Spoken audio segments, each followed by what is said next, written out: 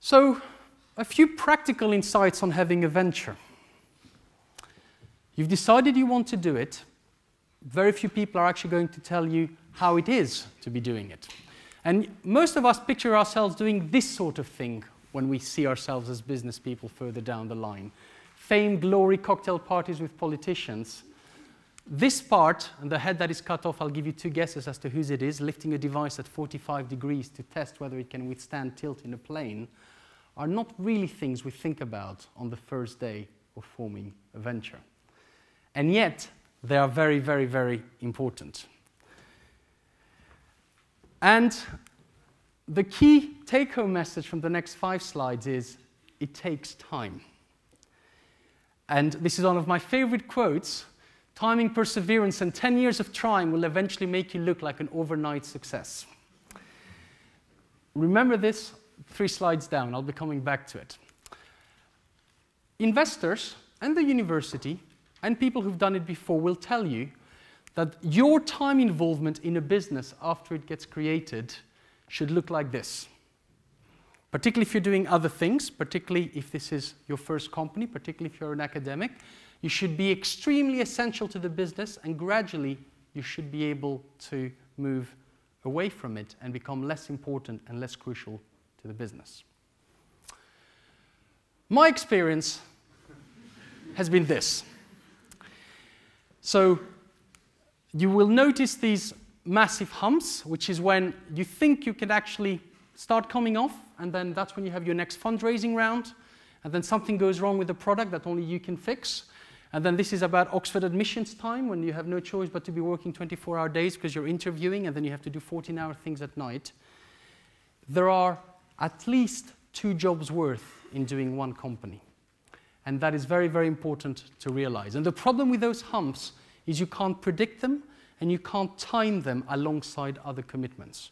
They happen when the timeline of the business tell you they have to happen. So it's worth bearing that in mind.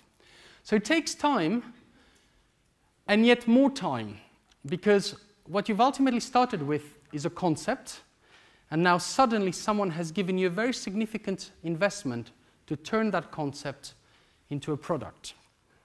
We're out of the shower now. And so, started with this. This is what the first works-like prototype looked like.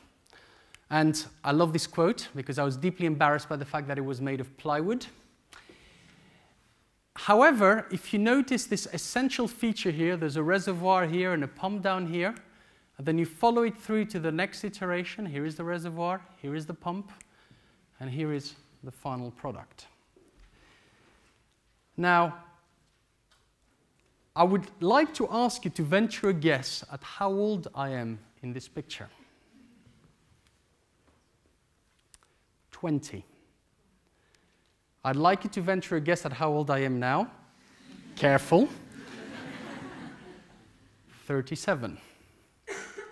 So when I say it takes time, 10 years is conservative. Now, this isn't 17 years from company formation to where we are today. It is actually a 17-year journey from doing the basic science to actually seeing a product happen. It takes a long time, and it takes staying power.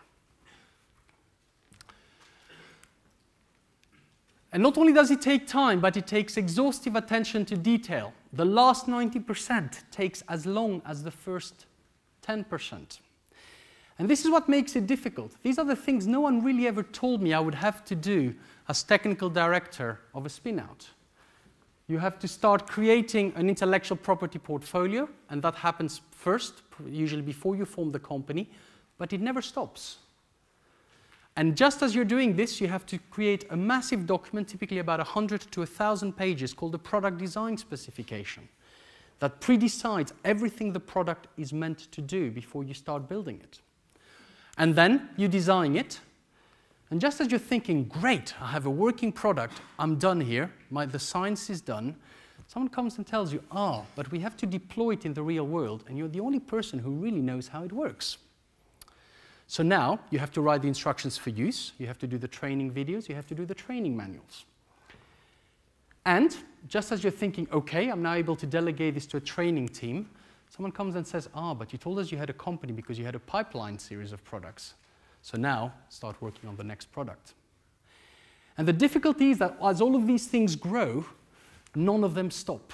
More arrows come in, and that's where you become resource constrained in a small company.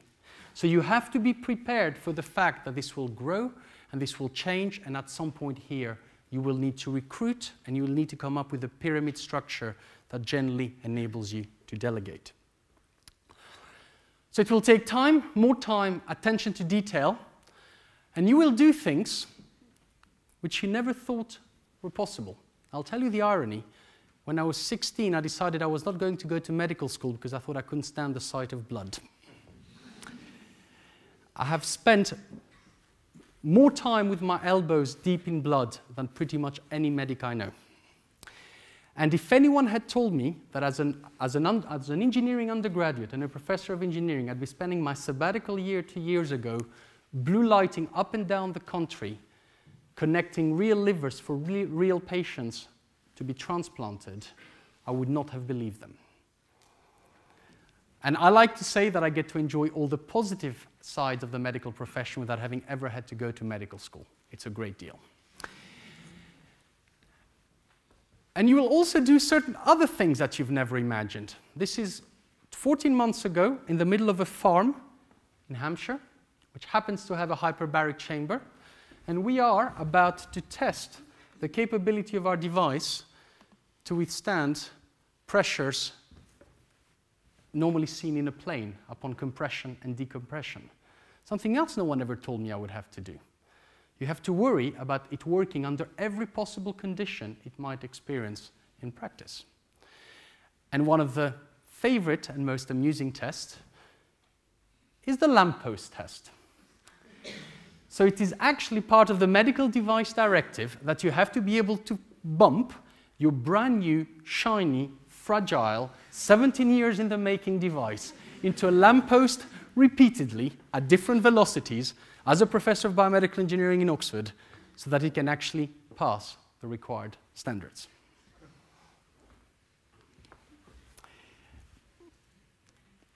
But ultimately, and I told you it takes time, I told you it takes attention to detail, but ultimately, and I'm not going to finish this sentence for you because only you can finish it. All I can tell you is how I finished this sentence for me, but I'd like for everyone in the room to think about what their end to that sentence would be. What would be the thing that would make it all worthwhile? And for me, it was two things. The first one was this. I've never found it easier to smile on a photograph. This was the first patient we ever transplanted, and as a scientist, I'll never forget this. I was standing there, and I was about to connect to my machine the first liver, which I knew after 350 dry runs was actually going to be transplanted in a real person. And what goes through your head at that moment is this. Those reviewers on those publications would better be right, because if I've got this wrong, someone is going to die. And it's a very sobering thought. And we knew that right after the operation had taken place, I got to meet the first patient, Ian Christie. This is what he looked like when he came into the operating theatre, and this is what he looked like 3 days later. And you'll say, yes, but it wasn't you, it was a transplant that saved him.